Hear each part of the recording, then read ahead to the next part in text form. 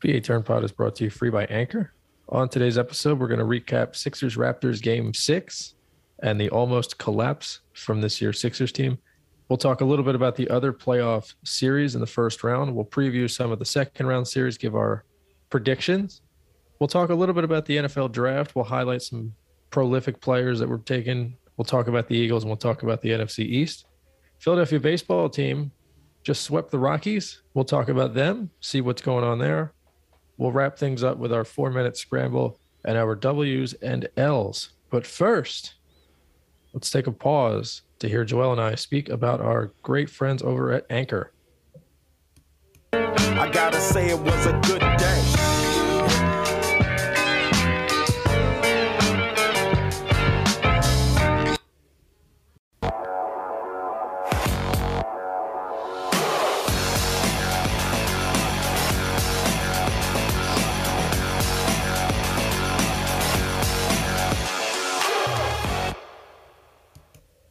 Hello, everybody. Welcome to PA Turn Pod episode number 52. This is the Today is a Good Day episode because everything that happened yesterday was pleasant, which leads me into segment one, pleasantries. Hello, Joel. How are you? I'm doing well. Pretty good after a momentous night in Philadelphia sports history. One of. We had the Sixers not blowing it, becoming an asterisk. We have the Fightins reclaiming their name after we just buried them a week ago. And who else? Oh, and the Eagles. Howie Roseman did like a small move. Nothing nonchalant, getting a beefy whiteout. Nothing big. 100 million. Nothing big. But yeah, I'm good. How about you? I'm all right. I said yesterday to somebody, I had a customer at work that was wearing an Eagles sweatshirt and a Sixers mask. And I said, Are you cautiously optimistic or are you terrified? And she said, you know what? I'm going to the draft party. It's going to be a good night. I said, well, today's got a chance to be either the best day of the year for Philadelphia or one of the worst. And it all starts with how the Phillies go because they played, I think, at 1 yesterday. And they got the ball rolling and they kind of kickstarted the day. So I'm feeling pretty good. I'm feeling more positive now, obviously, than I was a few days ago. But there's a lot to look forward to. The bad thing about the NFL draft is that it happens now, and then the season doesn't happen for another 5 months. At least for basketball, it keeps going. And the other sports, what happened yesterday has an immediate impact. Oh, yeah. I think the Flyers might have won. Who knows? Well, if they lost, that's a good thing. They lost 4-0 on Tuesday, I believe, or Wednesday. Inching closer to the number 1 overall pick. Naturally, it's a draft that doesn't have top-end talent. There's 4 good players, but no true stars. No, that sucks. Which is always how it works. And then next year, apparently, there's a big phenom in juniors right now who is going to go number 1, and probably the Flyers have the 6th pick instead of the 2nd or 1st. Flyers should just hire Sam Hinkie and just make it happen. Just tank to get that pick. He's too smart.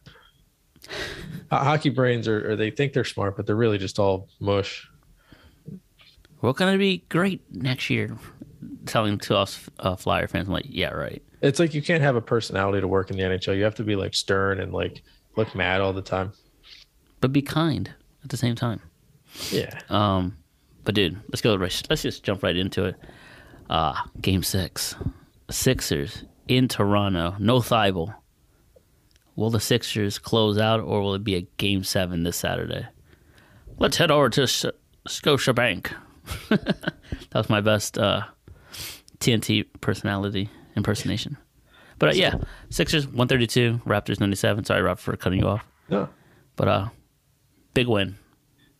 As if it couldn't have been more chaotic, they assigned Gus Johnson the game for NBA TV. Really? Just so everybody knows, so the Sixers won 132-97. If you take away free throws, the Sixers would have still won by 33. So Nick Nurse, if you're at home right now, pooping your diaper in your bassinet right now, or if you're fishing or maybe talking to Jeannie Buss and going to LA, put that in your pipe and smoke it because your team lost and it didn't take officiating to make it happen. I know, right? Those calls were iffy from game 4. It's been interesting the last, week or so because the Saturday game. So when we last spoke, Jesus, we were leading into the Saturday game. We 3-0. Yeah, we knew going into that game Scott Foster had it. So there was, cautious optimism. We also knew the NBA doesn't like having sweeps. Although, even though they sent Scott Foster to Brooklyn, it didn't help out there. But we knew there was a chance they were going to have a clunker. It was a Saturday. I said last week it was good if they lost. It wasn't good if they lost 2 in a row. Certainly would have been good if they lost 3 in a row.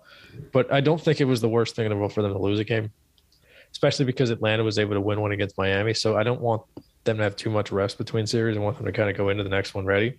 Yeah. But, oops, sorry, 1 second. Oh, I had an email coming through. But I mean, the fact that they coughed one up in Toronto was not a huge deal. They only lost by 2 possessions or whatever it was. It got a little lousy at the end, but the game in Philly was really that was the cause for concern.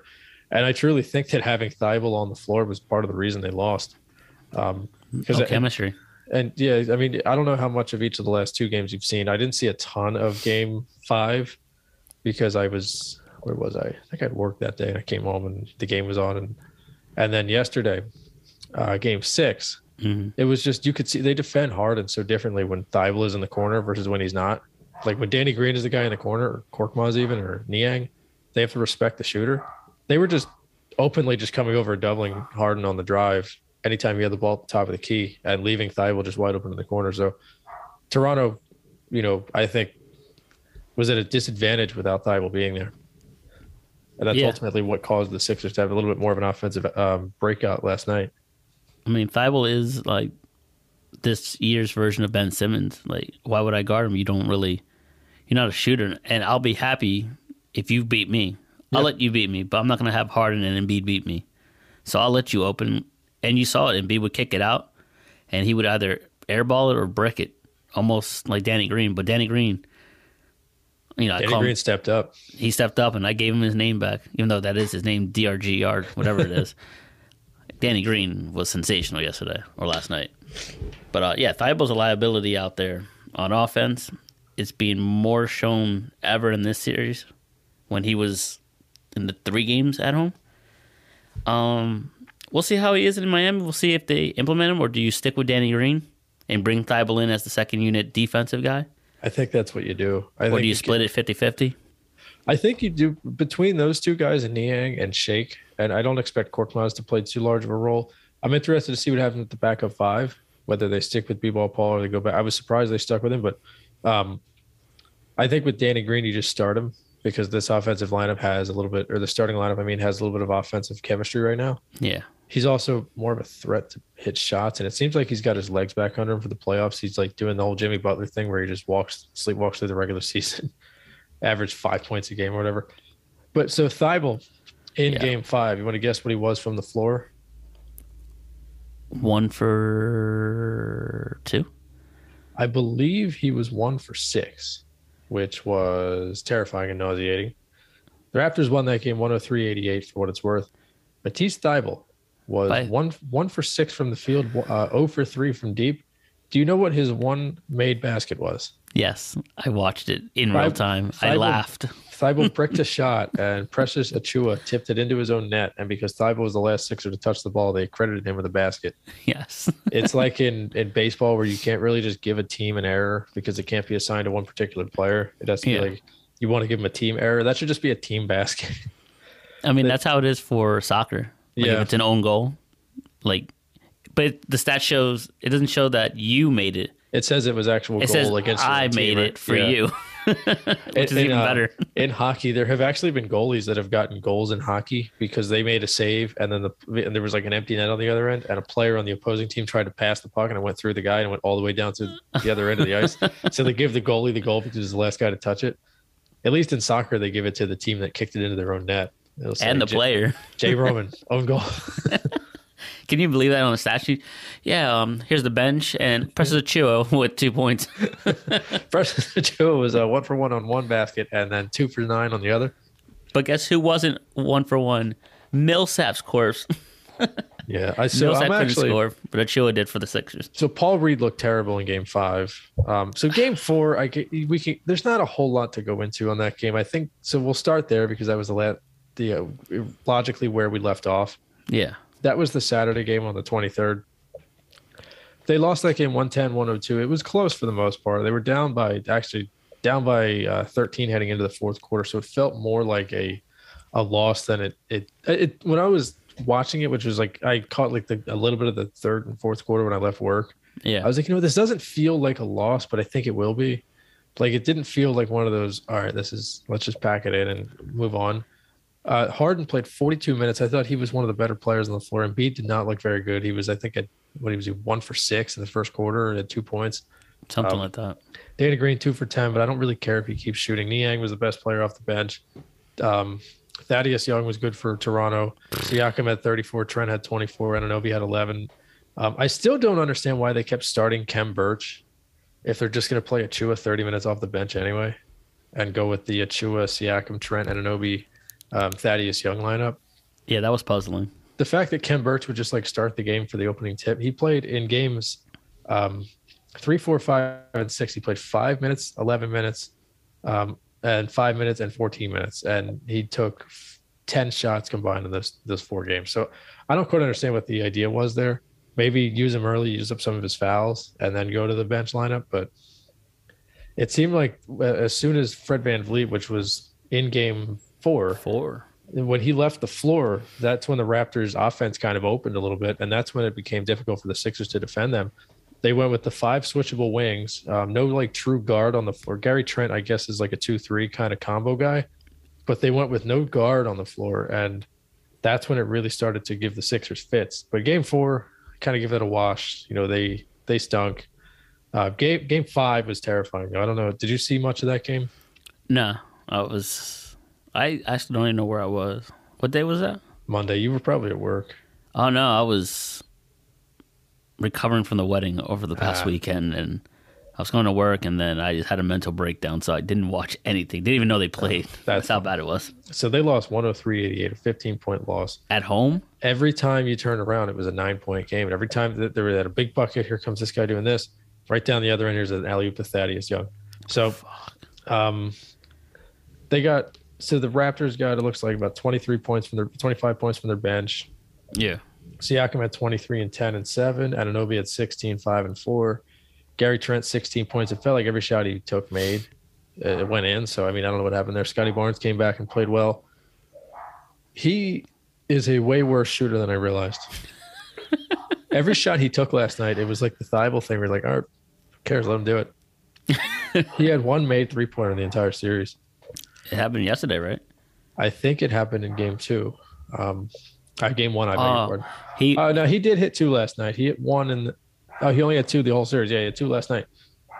He's 2 for 7. So he took one away, though. They took it away. He had one, but then they took it away because his foot was on the line. So he made almost 3. I don't think he's as good as people think, but I do think he's got the intangible aspect of his game. He's also injured, though. Yeah, he's playing half. Him and VanVleet. I give credit to VanVleet. When we said the first couple games, he really didn't look like he was playing healthy. Yeah. And it was only a matter of time until he got hurt and was, out for the series. So credit to him and credit to Barnes for coming back. He got hurt in game 1, right? Yeah. Yeah. He got injured in game 1, came back for game 4 for a handful of minutes, gave it all he could, while someone in the New York State couldn't do it, and we'll get to that later. But shout out to Scotty Barnes. His stock has risen. Even though he can't really shoot, he's on one leg, and he did the best for his squad. And it gave his squad a chance to win, which they did in game 4. He was big. My back is broke. Spinal. So he played 40 minutes in game 5. Jesus. Barnes, which is a lot coming off of an injury. But he's young.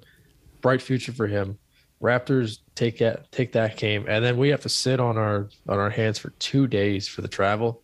Jesus. No game Tuesday, no game Wednesday. Works out because Thursday I was able to get home in time to see some of this game. Tyrese Maxey, 44 minutes played. That's a game high for the Sixers. Game high in general. Siakam played 43 minutes. That guy plays so many minutes. I think Nick Nurse, if he goes to the Lakers, is going to run the old guys on that team into the ground. Like, they're going to be dust by the time April rolls around. That won't happen until LeBron leaves. He's turning into Tibbs. He's turning into Thibodeau. He probably is Thibodeau, honestly. I'm pretty sure I heard on the radio broadcast the other day that Siakam led the league in minutes per game. VanVleet was like 3rd, and Gary Trent was like 7th, which is a lot of minutes for those guys to be playing. And they don't really have a superstar on their team, I guess Siakam is the closest thing they have to one. I'll double on that. They don't even have a bench. I mean, Chris Boucher, yeah, sure, but Boucher played well. But like Thaddeus Young, Svi Mikhailuk, that's I guess Achua was technically a bench player, but I mean, he was again. Ken Burch played 5 minutes, had 1 assist and a foul. Like, what is the point of starting Ken Burch if he's only going to? I got it from when the Warriors used to do it with Looney or Zaza Pachulia. or Bogut, and then mid game they would basically just go to the small man lineup and they would use Festus Ezeli off the bench or use Draymond at the 5. It made sense, but what's the point of Ken Burch playing 5 minutes for the tip off? Like, what does that do for you? Chances are Siakam can jump higher than Ken Burch. Probably. I think that was just Nurse trying to outsmart himself. 6'9", dumb Canadian man. No reason for a guy from Montreal to be in the NBA in the first place. Oh my goodness. So Siakam for Toronto had 24, 7, and 7. He was 9 of 17 from the field. I've said numerous times I don't care about efficiency in a big game. Just give it to your volume guy, and if he's going to score, he's going to score. Gary Trent was 7 of 15. He had 19 points in 40 minutes. Barnes had 18 points in 35 minutes. Chris Boucher, game high for the Raptors at 25 points off the bench. Before the series started, 25 and 10. Before the series started, we both kind of like jokingly looked at the roster and said, all right, which guy are we going to hate? And it was like, all right, Precious Achiuwa, come on down. Ken Burch, come on down. And turns out it was Chris Boucher. Anunoby was a ghost out there. He sucked. To be honest with you, if they got more from him, this game they would have gone 7. I think losing Van Vliet hurt Anunoby's game a little bit, though, because Van Vliet is a very ball-dominant guy that, it put the ball into the hands of Siakam and Trent, like guys that aren't usually distributors. And Siakam, to his credit, became a very well-rounded player the last couple of years. And this series, it really showed his talent. And I'm really intrigued by this like switchable 5-man wing lineup that Toronto ran out there. Yeah. And I thought it was going to give the Sixers fits all series long because they were going to have Danny Green, Tyrese Maxey, James Harden, George Niang switching on to guys that could dribble. And luckily, a couple of those guys held their own on defense. I mean, Siakam has come to his own since the Kawhi Leonard arrival and departure. And you can safely say this is his team now. I mean, I thought it was always going to be Fred VanVleet because he was there, I think, around the same time, if not longer. But he was there same time as Siakam. But I feel like this is Siakam's team, and this also VanVleet's injury hurt Trent Jr. because Trent Jr. is not really your prototypical ball handler. He's like a spot up shooter, but now he's forced to handle the ball a little bit more and facilitate more, guys, and do more. Barnes did what he could. Again, Precious Achiuwa and Anunoby. Thank you. And Anunoby just were ghost. I mean, Anunoby was Chris Birch was weird. just out there for no reason. Not sure why Birch played. Still puzzled. I think it's literally for the tip off. That's it. It had to be. Maybe they said, "Hey, go foul Embiid for 2 minutes, and then we're going to put in somebody that knows how to play basketball." Or maybe it's like, "Hey, he's from Canada. Let's start the Canadian guy." That's probably what it is, honestly. It might be. On the good side of history, Joel Embiid, 35 minutes, 33 points, 10 rebounds. I believe they said this is his 11th career 30 and 10 game in the playoffs. I mean, just give him the MVP already. Yeah, Tyrese Maxey, 44 minutes, 25, 3 and 8 assists. James Harden, 22 points, 15 rebounds, very efficient from the field, probably his best shooting game of the year, 7 of 12, and he was 2 for 5 from deep, 40%. I'll live for that. Tobias Harris and Danny Green. Say what you will, and we said a lot about those two guys in private before we started doing the podcast, and then also during the course of the podcast. Danny Green looked like buttocks the first handful of months of the season, and Tobias Harris we really were concerned about leading into trading him. After the Harden trade. We're like, this is just, it's not going to work with him. He has become like basically what he was supposed to be after they got him from LA. Yeah. His dribble drive game improved. His defense was amazing in the series. I worry a little bit about the Miami series, which we'll get to, but I worry a little bit about that. His rebounding? His defense was great. His rebounding was phenomenal. He had 11 rebounds last night. His spot-up shooting was 3 for 8 from deep. I'll take that from Tobias. I mean, I would like for it to be 3 for 5. Took 8 threes, and they were probably all like stand still, catch the ball, and catch and shoot threes. They were. And he took a lot this series. And his game, if anybody's had to sacrifice anything the last couple of months, it's been him. And he's had to deal with a lot of nonsense. When he got here, he had to really give up probably about like 15% of his touches just by nature of the team that was here with Redick and Butler and Simmons and Embiid. And then the next year becoming more of a focal point. They sucked. They had Al Horford. The next year becoming more of an actual focal point, dribble drive, balls in your hands. And then in the playoffs kind of went ghost. And now this year, having to be kind of, all right, Maxi's the point guard now. Now it's Harden. Embiid's being great. Tobias Harris has done so much to sacrifice his own personal, abilities in game. And he has done so with, I guess, a proverbial smile on his face. He hasn't really complained about anything.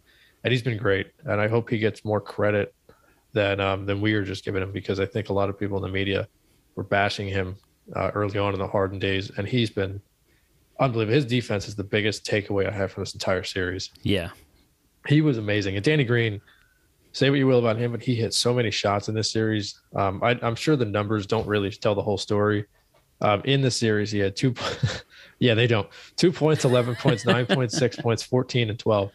And he did that all basically from the 3-point line. 0 for 5 in game 1, 3 for 9, 3 for 7, 2 for 7, 4 for 9, 4 for 7, which I don't know in front of me, but probably works out to be about a 35-40% 3-point shooter. And that's better than it was in the regular season.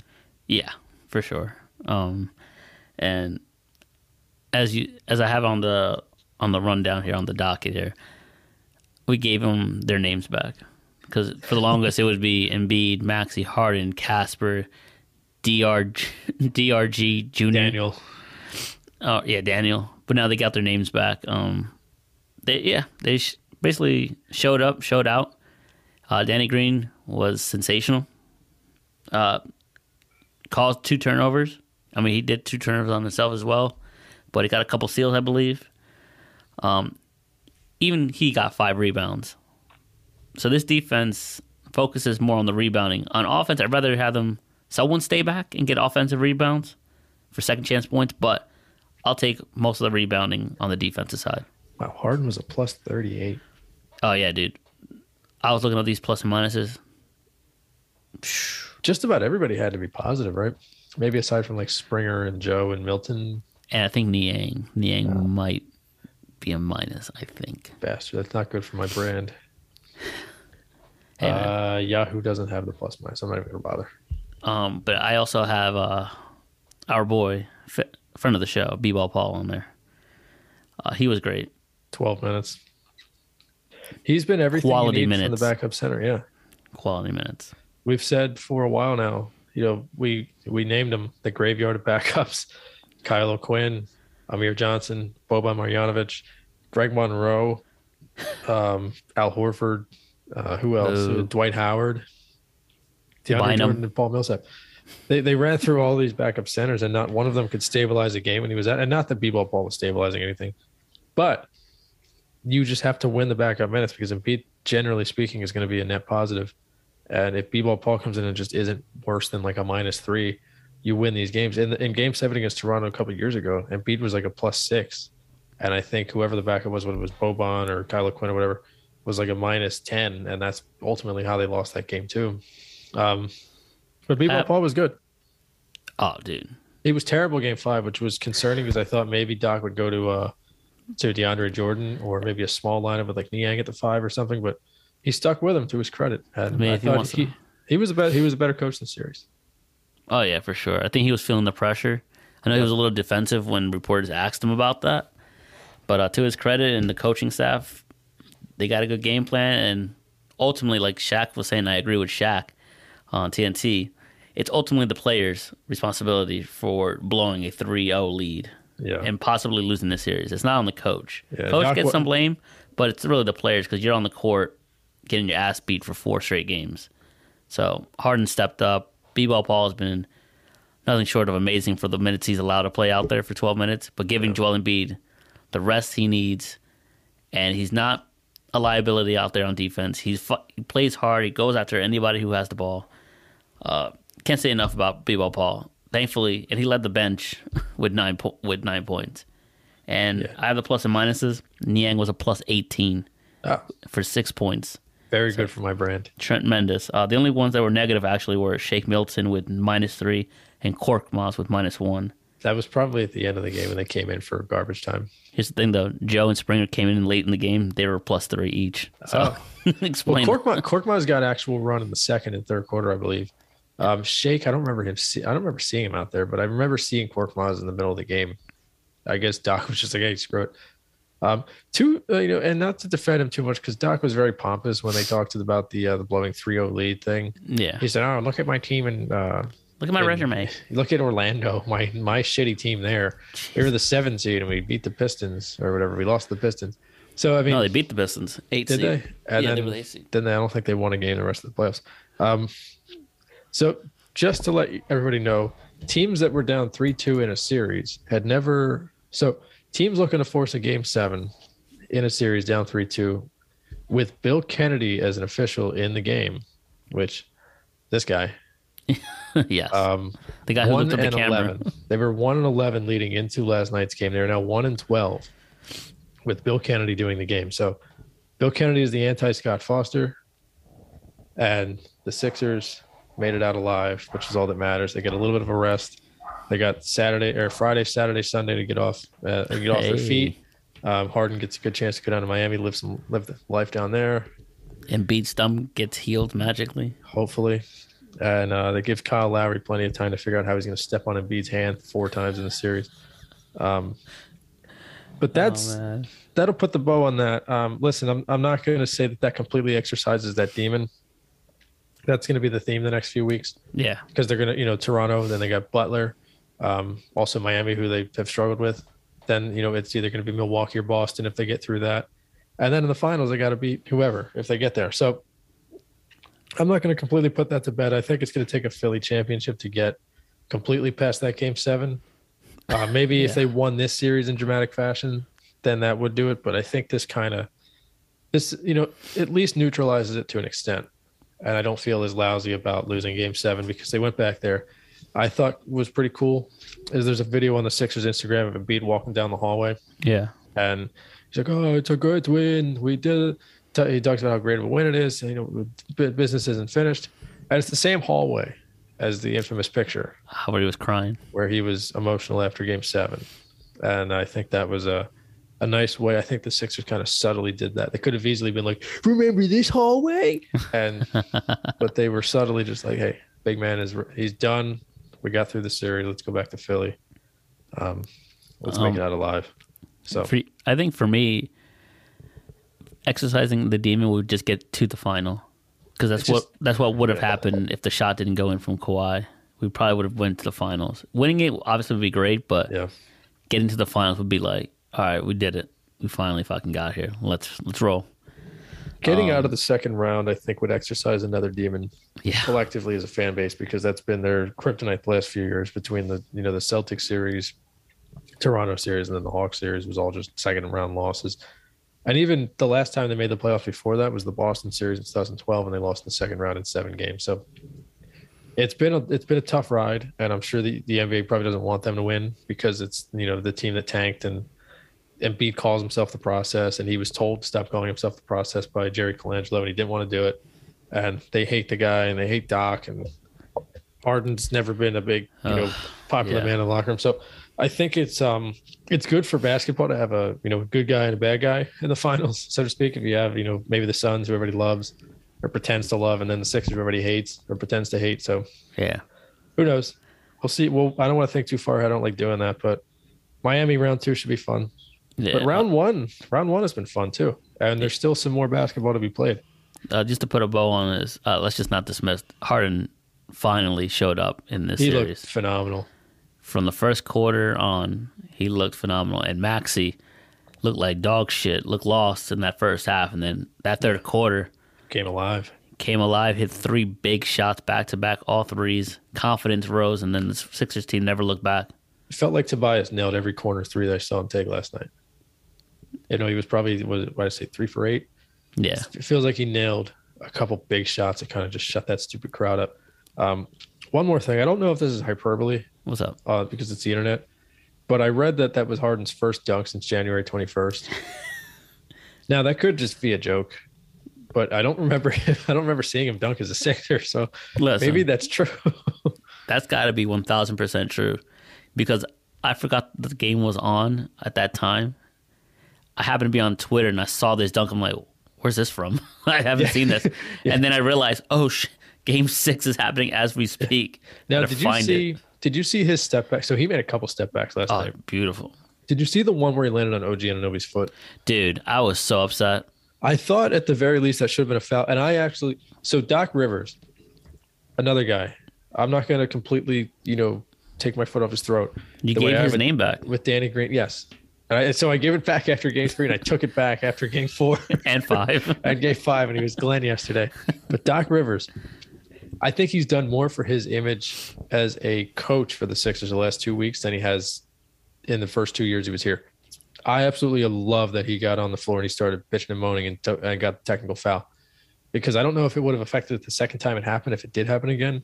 Yeah. But Harden landing on OG's foot and that not being a foul, I applaud him for standing up for his player there.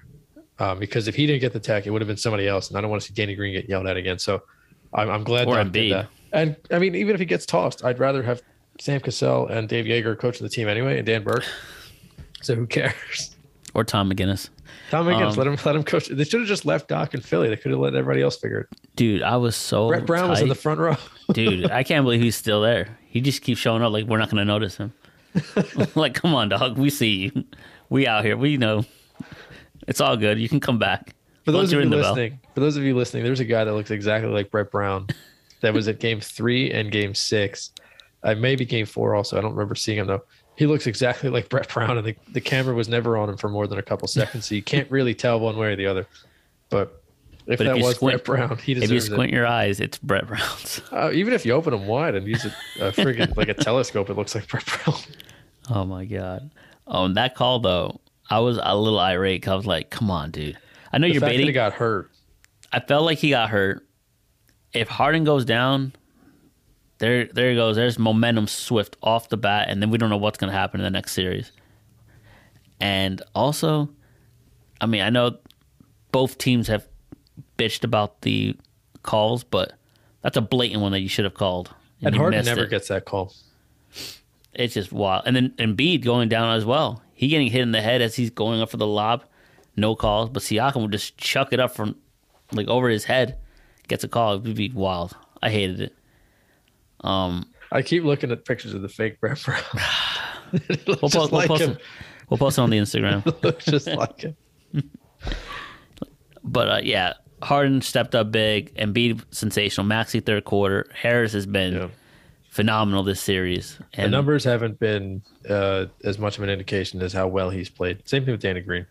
I think both been great. I think Doc's lineup in the final handful of games of the regular season, especially giving Embiid and Harden some rest here and there, and having Tobias kind of be on the floor the most, gave his confidence back, gave his groove back, and working with that second unit as well.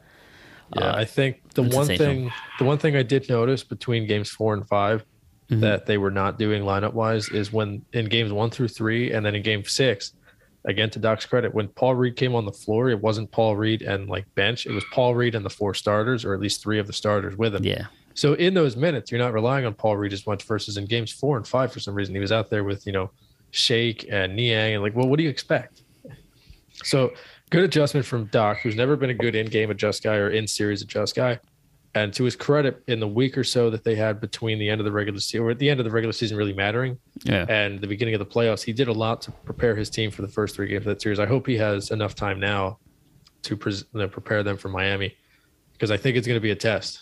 And it's a test they did pass late in the season when Harden and Embiid were not on the floor and Yeah. Maxey went off for 30 or whatever it was. But Bam Adebayo is a different center than anything Embiid saw the last series. Kyle Lowry's he's an actual guard, and Jimmy Butler's going to want to beat the crap out of his former team. Now, they will be able to roast Hero and Robinson for the most part, but Yeah. there's a lot of players on the team that can hurt you. And unfortunately, the Sixers don't have as many players on their team that can hurt Miami. And the Sixers have to win all their games on home floor and have to steal one in Miami, at least one. I think we can still win at Miami. I think we can steal game 1, actually. I'll go on record saying we'll steal game 1. Yeah, it's gonna be great. It's gonna be a great series. I hope. Hopefully, It's it's gonna not be a fun. gentleman's sweep. I hope not. Oh, unless it's on the right side of history. Oh So- yeah, of course. For the rest of the playoffs, we won't take as much time as we did last time in doing this, but Yeah, since we recorded, Miami has closed out the Hawks. They beat them in 5. there was no Jimmy Butler in the final game and no Kyle Lowry in the final game, and they still won. Trae Young really looked frustrated for the most part when I watched them in that series. Victor Oladipo, good to see him back. And I don't know what happened. Did you see the end of Game 5 in I Miami? didn't see that series at all. So there was a ball that went out of bounds in the from where the television camera was, the Miami was shooting on the left rim, and the Hawks were going left to right. There was a ball that went out of bounds in the top right corner of the floor, and Nate McMillan had 2 chances to draw up a play, and neither of them were any good. And they turned the ball over at the end and they lost. And I think he should be fired for that, because you can't go into a Game 5 not having something for every situation. And there were like a couple seconds left in the game. He had nothing. That's terrible. And I mean nothing to draw up there, and they lost that game to lose a Game 5 while the other team is resting 2 players is pretty pathetic. I mean, they were never in it to begin with. I mean, Miami's defense is up there with Boston's, and they were not afraid of Trae Young or any of those shooters. Everyone, even Bam, even got in front of Trae Young. They did a great job. So they frustrated Trae Young, and Trae Young is the spark. If he's not hot, that team is hard to get going, especially with Capella not there. Yeah, they have a lot of good role players: Bogdanovich, Herter, John Collins. Who's the other guy that went off? DeAndre Hunter went off. Off last game. But when your number one guy's not going, the Sixers have decent role players. When your number one guy's not going, we've seen it. It doesn't work. So they face Philadelphia in the second round. We'll get to that in a moment or two.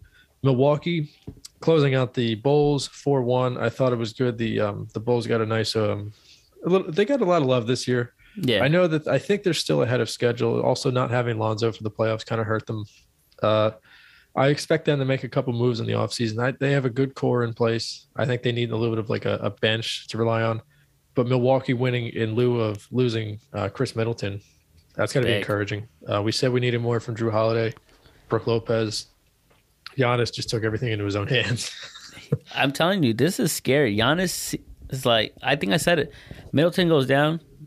Watch Giannis just turn it up another level. It's like, all right, I don't got Middleton for a while. Let's go. I'll just beat Middleton. And like I said before, Drew Holiday is probably arguably the second most important player on that team. So without Middleton, you got that 1-2 combo. Bobby Portis had 17 rebounds in Game 5. Pat Connaughton and Grayson Allen combined for 33 points off the bench. Jesus. Javon Carter added 6 of his own, and even the bad Antetokounmpo played. That's how many points they were up by. So they did a good job. We'll give them credit. Game 4, they came back after losing Game 3, and they really beat the piss out of them. Giannis had 32 and 17. Portis had 14 and 10. Holiday, 26 points. We said we needed more. Grayson Allen and Pat Connaughton, 32 points combined. So they did a good job. The role players on the team are going to be big as we move forward, especially against Boston, which is a pretty deep team. And we get to them, Boston beating Brooklyn in 4. I don't want to call it a surprise. Yeah, let's call it a surprise. It is a surprise. But it's not what you expected. I thought that was going to go 7. I'm almost positive. We both did. We thought this was the most anticipated series to watch. And it was the worst one to watch. And so I think the margin was like 16 points total for the 4 games that Boston won by. So it kind of reminds me of the Sixers-Boston series from 2018, where like the margin was like a plus 20 for Boston the entire series. They lost 4 games all by less than 5 points, and then they won one by less than 5. So it was an interesting series. I mean, Tatum, 29 points in the closeout game. Durant, 39. Kyrie Irving was pretty brutal toward the end of the series, and he's now on his high horse bitching and moaning about the media. Everybody's a puppet. So he's got to change his narrative because it's not about him being sucky at basketball. Blake Griffin gave them some good minutes in Game 3. Was it Game 3? It was either Game 3 or Game 4. He was just like a man possessed. He had 8 points in 7 minutes, but he was playing a phenomenal defense. They played him like a regular run, like 17 minutes in Game 4, and it didn't matter. But I think they just ran out of gas, it seemed. Brooklyn. Gas or just and they were this outplayed. Confidence. Just like of that out-coach too. Steve Nash. I mean, but then I think it's also that Ben Simmons. There's more to it. I think Ben Simmons saga drama, they're being constantly asked on social media and on the pundits on TV, like Stephen A. and in scrums. How about Ben Simmons? How does he look? What do you think is his impact?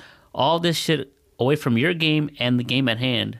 Talking about a guy who hasn't played since Game 7 of last year for a different team, you know? Yeah. And the anticipation of it reporting, oh, he will go in. So, like, all right, we're going to get a spark back. Let's get something. Which is crazy to say because you have Kyrie Irving and Kevin Durant. They don't need a spark, but it felt like they needed a spark. They needed a third man to get them going while they're not going. And then Ben Simmons decided to say, nah, I'm good. I'll sit this one out. Looking like Willy Wonka in Game 3. And it is what it is. They got swept. And credit to Boston's defense. They said, I'm not going to let Kevin Durant or Kyrie Irving beat me. I'm going to let everybody else beat me. Let's see what happens. And Durant tried, but it didn't work out. Yeah. And Game 4 was it sucks that we didn't really have a chance to, lament the losing for Brooklyn. We didn't really get a chance to celebrate them losing in 4 and then a chance to celebrate Denver losing in 5 because the Sixers were almost blowing their their series. So we didn't get a chance to laugh at Brooklyn and Denver, but now we get a chance to. So, you suck. And Brooklyn, you have all that money tied up into a guy that's never going to play for you. Yeah, right. The Sixers beat Toronto. They beat him in 6. Harden showed up. He played well. On the West. Yes. So Devin Booker returns for Game 6, comes back, and leads Phoenix to a second-round berth, beating New Orleans, who really was, it seemed like the Cinderella story of the playoffs this year. Yep. C.J. McCollum, Brandon Ingram, just a fun team. Chris Paul, like it almost Jose Alvarado. Jose Alvarado out of the Phillies bullpen into the playoffs, being a pest. How the bittersweet, I would say, is the mood. Did you see the end of the game last night? Remind me. I did see a little bit of it. So I don't remember the actual plays. Chris Paul was perfect from the field last night. I believe he had 33 points. He was like 12 for 12. Yeah. So it was definitely bittersweet because I believe Willie Green, the Pelicans head coach, was on the Suns staff last year. And of course, Chris Paul, having played for New Orleans the first 10 years or whatever he was in the NBA. Yeah. He was very emotional at the end of the game last night. Everybody was emotional hugging Willie Green. So it was kind of almost like a, hey, we hate to do this to you, but see you later kind of thing. But Chris Paul was excellent last night. Booker was good, and the Suns look like they're going to be hard to beat. We said in episode 51 we need to see more from Mikal Bridges, and then he was really good in Game 5. So they sent Scott Foster to do, I believe it was Game 3. He got his job done. Chris Paul has still never defeated Scott Foster. The most powerful man in basketball does not wear a jersey. Yeah, right. Or a suit. And so Phoenix advances, which is what I think a lot of people expected. I don't think we expected it to go 6. I think we thought it would be 4 or 5. It would have went 7 if Chris Paul didn't have a perfect game. Yeah, because Booker, for as good as he is coming back, he's still not 100%. And I thought the Pelicans just didn't stop putting up a fight. Larry Nance was good this series. Ingram was obviously great, and McCollum seems to have found a perfect spot for him. So if Zion ever comes back, or if they are able to trade Zion and maybe get value for him in the same way the Sixers did with 10, I think there's a chance that they will be right back in it next year. They were, 10 games under 500 and still made the playoffs. Yeah. And they kind of showed, hey, if you're hot at the right time, you can make some noise. And they made a little bit of noise. So kudos to them. And Willie Green's a phenomenal coach. Former Sixer. Yeah. He was one of the really bad players Iverson was surrounded with forever. So Dallas took down Utah. The Mavericks advanced. Luka Doncic came back in Game 4, I believe it was. Jalen Brunson burst onto the scene, turned down a contract extension last year, and now he's going to get probably a max. He did cost me $10 last night, which I will be sending my lawyers in his direction. I had him for the first basket of the game. Okay. He missed not only a layup, but a 7-foot jump shot in the first 2 minutes of the game last night, and then I believe it was Mitchell knocked down the first shot. Mavericks look pretty dangerous. They have a really interesting core there between Brunson and Dinwiddie and Dorian Finney-Smith and all those guys, and Luke, obviously, and Bertans and Powell. So they're going to be interesting to watch in the second round. And Kleber, yeah. But the only thing that concerns me of the Mavs is, they can. What's great about them? They can play without Luka. Yes. They can ball without Luka. Can you play without your best player is a weird question to ask, but they're one of the few teams that I think actually can. Now, can they play it with a more dangerous team? Because Utah, on paper, is dangerous, but we've seen this song and dance time in and time out. They're the West Coast Sixers. Yeah. Or they're like the Indianapolis Colts. Great regular season, but when you get in the playoffs, just stink it up. It never stops. But we've seen that they can play without Luka. Here's the question, though. The Mavs, in late games, or especially the fourth quarter, they blow leads. This should have been a sweep, if not done in 5, because I was watching that game, I think it was Saturday, Game 5, and they were, I believe, on the road in Utah, I think. I don't know, actually. Game 4 or 5. They were winning this game, and then all of a sudden, within the final 5 seconds, I think Powell misses 2 free throws. Spider gets the rebound. They don't call a timeout. They run down to the opposite court, and Gobert gets the go-ahead field goal. They're blowing leads because they were up 12 at one point with a minute left, and they blew the lead. So my question is, can the Mavs sustain a lead? I mean, we've seen it on our side. The Sixers, you're up 12. You might as well say they're down 3. If anybody knows about blowing leads, it's the Sixers. Yeah, so can the Mavs keep a lead and, keep the foot on the throttle or on the throat, so to speek? I think that comes with experience. That might come with experience. It also might come with having players that have experience. The Mavs have not really been here, quote unquote. Yeah. With this new era of Mavs basketball. We're out of the first round anyway. Phoenix has, and Phoenix is going to be tough out anyway. I could see that series being good. We'll get to that in a second, but I think honestly Phoenix is the better team at closing quarters and closing games. Winning championships is all about closing quarters, beginning quarters, and calling plays out of timeouts. And I think that is, and obviously, scoring within the whistles too, but those are some of the things that set you aside from, good teams. When you watch a game, watch how teams close quarters, watch how teams open quarters, and watch how teams come out of commercial breaks. And that is going to be the indication. Usually the team that plays better in those particular, it's like the third down thing in football. If you play better on special teams in third down, you're going to win. Yeah. That seems to be the X factor. And I don't know if the Mavericks have that type of, they have guys that can score. They have guys that can do their job, but I don't know if they are as well-rounded as any other teams in the playoffs. Yeah. I mean, the Suns are scary though, but they remind me of the Warriors when they were on that run. Yeah. You automatically know the Warriors opening the second half. Put on your shoes. You're going to be doing a lot of running because they're going to jack up the score in the third quarter. So in the fourth quarter, they kind of take it light.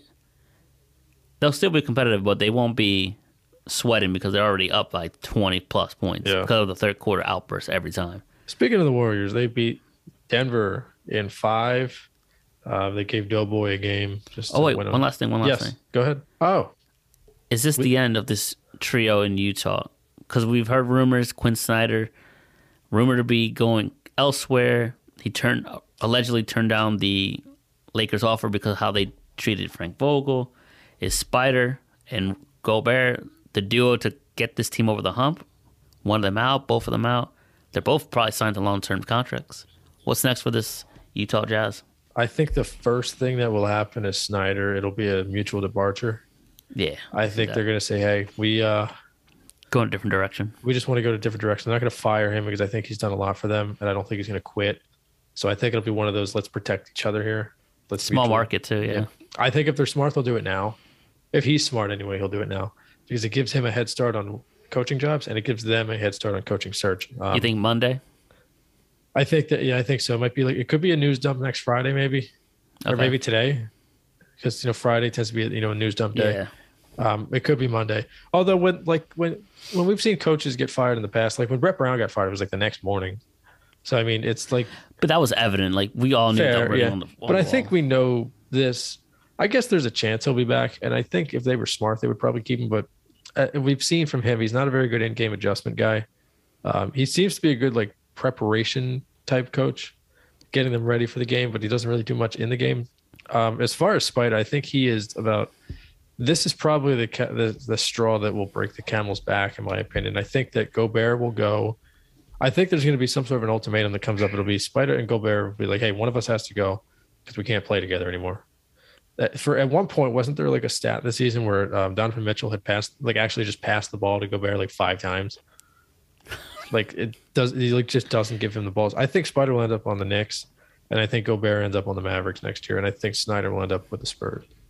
I think Gobert's going to stay because why would you want Gobert? I know defensive player of the year because of all the freaking rebounds he gets, but offensively, if he doesn't give you anything, he needs a couple moves. Like compare him to Embiid. Embiid can do a lot more than Gobert And Jokic too. and Jokic. I mean, would you really want? And then you want him as a max guy or a big deal, but he can't. He's a liability on offense. You got to take him out in late games because he can't really. All he can do is defend. Yeah, he gets played off the floor.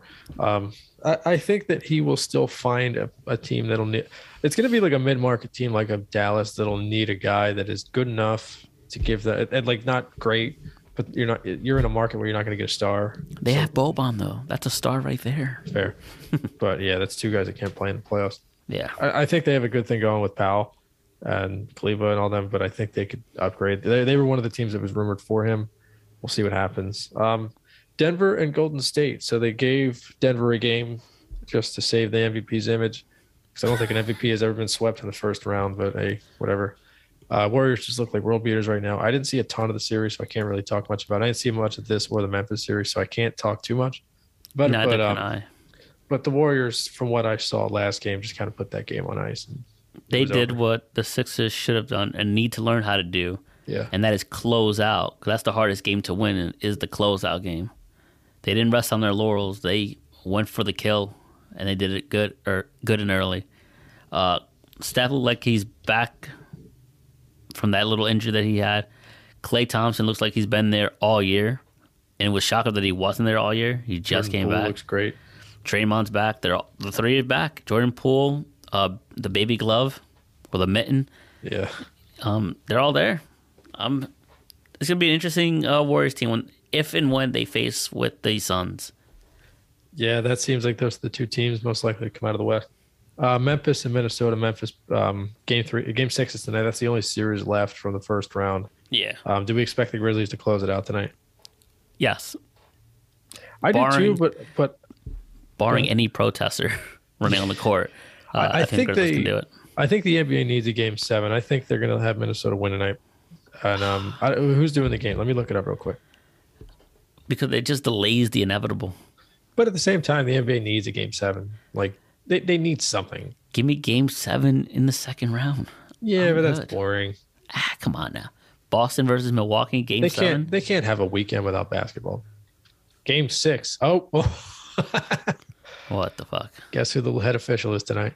Scott Foster. No way. Mr. Foster. So congratulations on Minnesota winning their final home game. We'll see you game 7 on Sunday. All right, so the semifinals. Yeah. So Sunday is actually going to be the first game of the Bucks and the Celtics, or it could be the first game of Memphis and the Warriors if Memphis wins today. If Memphis loses, I believe that will be pushed to Tuesday. Yeah, it'll be flexed to Tuesday. So the Bucks and Celtics, the Bucks have home court. What are your anticipations on that? Who do you think wins that series and how many games? Celtics in 6. You know what's crazy is I'm actually going to go Celtics in 7. Really?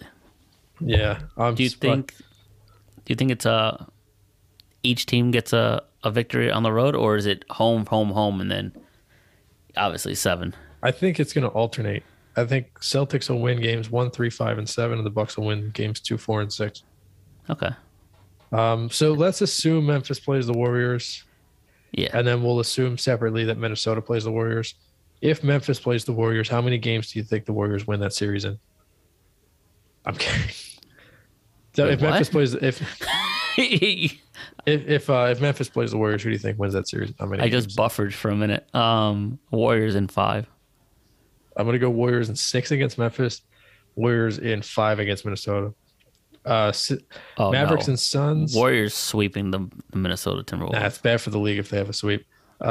Dallas and Phoenix.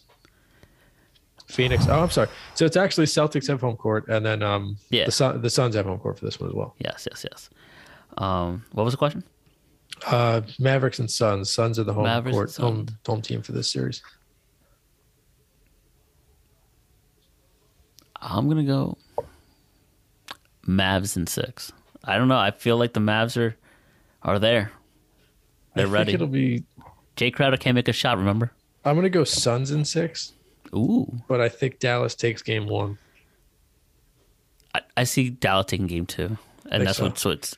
I think goes into Dallas Dallas. takes game 1, and that pushes everybody in their direction. I see it. Suns win game 1. Dallas wins 2, 3, and 4. Lose 5. Win at 6 at home.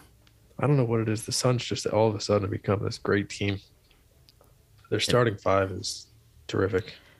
Chris Paul can turn it on. I can tell you that much. Can. So Well into his 30s. So May 2nd, Yes, sir. 5-2. My 5-2. jersey number. Also the Episode. number of this podcast. Yes. So do you remember May 2nd, 2015? Let's play a little Flashback Friday. May 2nd. It was Mayweather versus Pacquiao. It was game 7 of Rangers and I believe Devils. Game 6 between the Spurs and the Clippers. The Kentucky Derby, the NFL draft. It was the biggest sports day in the last 10 years. Really? Yes. I So remember the boxing match. That's it. I just wanted to throw my stupid knowledge in there. That's pretty cool. Yeah, it was pretty cool. I think it was. There was a lot going on. Were you at Buffalo Wild Wings just watching all the screens? That was opening day for my men's league that year. So we lost 9-4 in the morning, and then Oh man. oh no, was it opening day or was that the? No, I got ejected that day. Incredible. Yeah, I think I got ejected that day. We played in Roxborough, and the umpires were trash, and then they Was it Angel Hernandez? basically, I think it was this dork named Nick that ran the league that was doing the umpiring, and Unbelievable. I made a comment about there being a makeup call, and he threw me out of the game for it. Something happened. They kept getting everything wrong. And then there was a play at the plate, and they called the guy on the other team out. And I said, well, there's our makeup call. And he tossed me. So that's how my May 2nd was in 2015. Oh, my God. So Sixers Heat. Miami with home whatever advantage. And heavy advantage is Doc Rivers has to somehow keep James Harden in the hotel. What do you think happens this series? I'm terrified. Sixers and 7. Sixers and 7. Sixers and 7. The more I say it, the more it comes true. I'm hoping it's Sixers and 7. Here it is. The series split is 2-2. Harden didn't play for any of the 4 games. So with that in mind, Harden playing, I think we can do it. I think we got this. What about you? My heart says Sixers in 7. My brain says Miami in 6. I think that's. I think I'm just gonna go. I'm gonna split the difference. I'm gonna go Miami in 7. All right. Sixers and 7. Or Sixers and 6. Fuck it. I don't know. So we'll kind of talk more about the second round in long form when we have things to actually talk about. You and I don't know. Oh, the Bucks run this type of offense, and the Celtics they're 16-12 against teams that run it. So we don't know. What are we going to preview? Oh, Giannis has to play well. Tatum's got to play well. If Embiid outplays the other, whatever. So we'll talk more in long form next week once we have a couple games to go off of. Yeah. For now, we're going to switch gears and go to the gridiron. But before that, let's just take a quick pause and play Pirtle. Oh, come on, man, Pirtle. It is Pirtle time. Pirtle time. It's time for the Pirtleator. I've been waiting for 12 hours exactly for this moment. Yeah, 12 hours and 12 minutes. Did you play the Weddle game today? I haven't played a single Ertl of anything. No, Ertl. We did the hurdle before we came on, and neither of us knew the song. I actually didn't know you were playing it until after the fact. You were like, oh, of course, it's this song. And I'm like, oh, okay, you were playing I've Ertl. never heard the song before in my life, so I don't know. All right, so here we go. My first guess will be Joel Embiid. All right, my second guess got me the division. My first guess got me the position-ish, if that helps you. Oh, I got everything now except one thing, which What I think. the fuck? Let me see. I got it. This is insane. 4 guesses. My second guess is Boban Marjanovic. That goes nowhere. Let me see. Jalen Green. By the way, are you off on Fridays? Yes. Game 3 of the Sixers series is next Friday. I'm smiling from ear to ear. What are you saying? Are you asking me out? live on the podcast. Let's see how much tickets are going for. Oh, you just want to do that game? Let's see how much tickets. Oh, look at that. $400 for nosebleeds. No, thank you. I figure I'll kill some time. Holy smokes. All right. Let's, wow. Okay. Maybe not. Let me see. Cheapest ticket for 3 people I next got Friday is $1.63. No, I don't got it. You thought you had it, but it's not as hard as you might think. Carmelo Anthony. It is Carmelo Anthony. Dude, it was embarrassing how long it took me to get it. How did you get to that point? All right. Joel Embiid gave me the center forward. Then I went, all right, let's go west. Boban Marjanovic. Nothing but the west. Like, all right, scratch that. Jalen Green. I always like to throw in the rookie. He gave me, obviously, the west, but this person played for Houston. So I'm like, oh, for whatever reason, I just disregarded that and went CP3. For whatever reason, I thought CP3 played for the Houston. He did. Well, all right, then that makes sense. But Yeah, he got traded for Westbrook. That's right. Then they gave me the division. So I was like, all right, Curry. Clearly, obviously, Curry didn't play, but just go for it. Then I hit Russell Westbrook. Boom, got the team. And then right there, it dawned on me, Carmelo Anthony.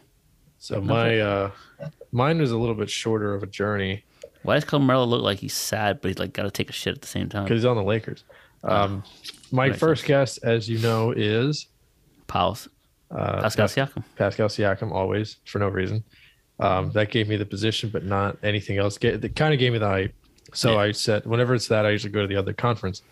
I went Draymond because it's Pacific Division. Yeah. Different conference. That gave me the answer to West Pacific forward, height within that range.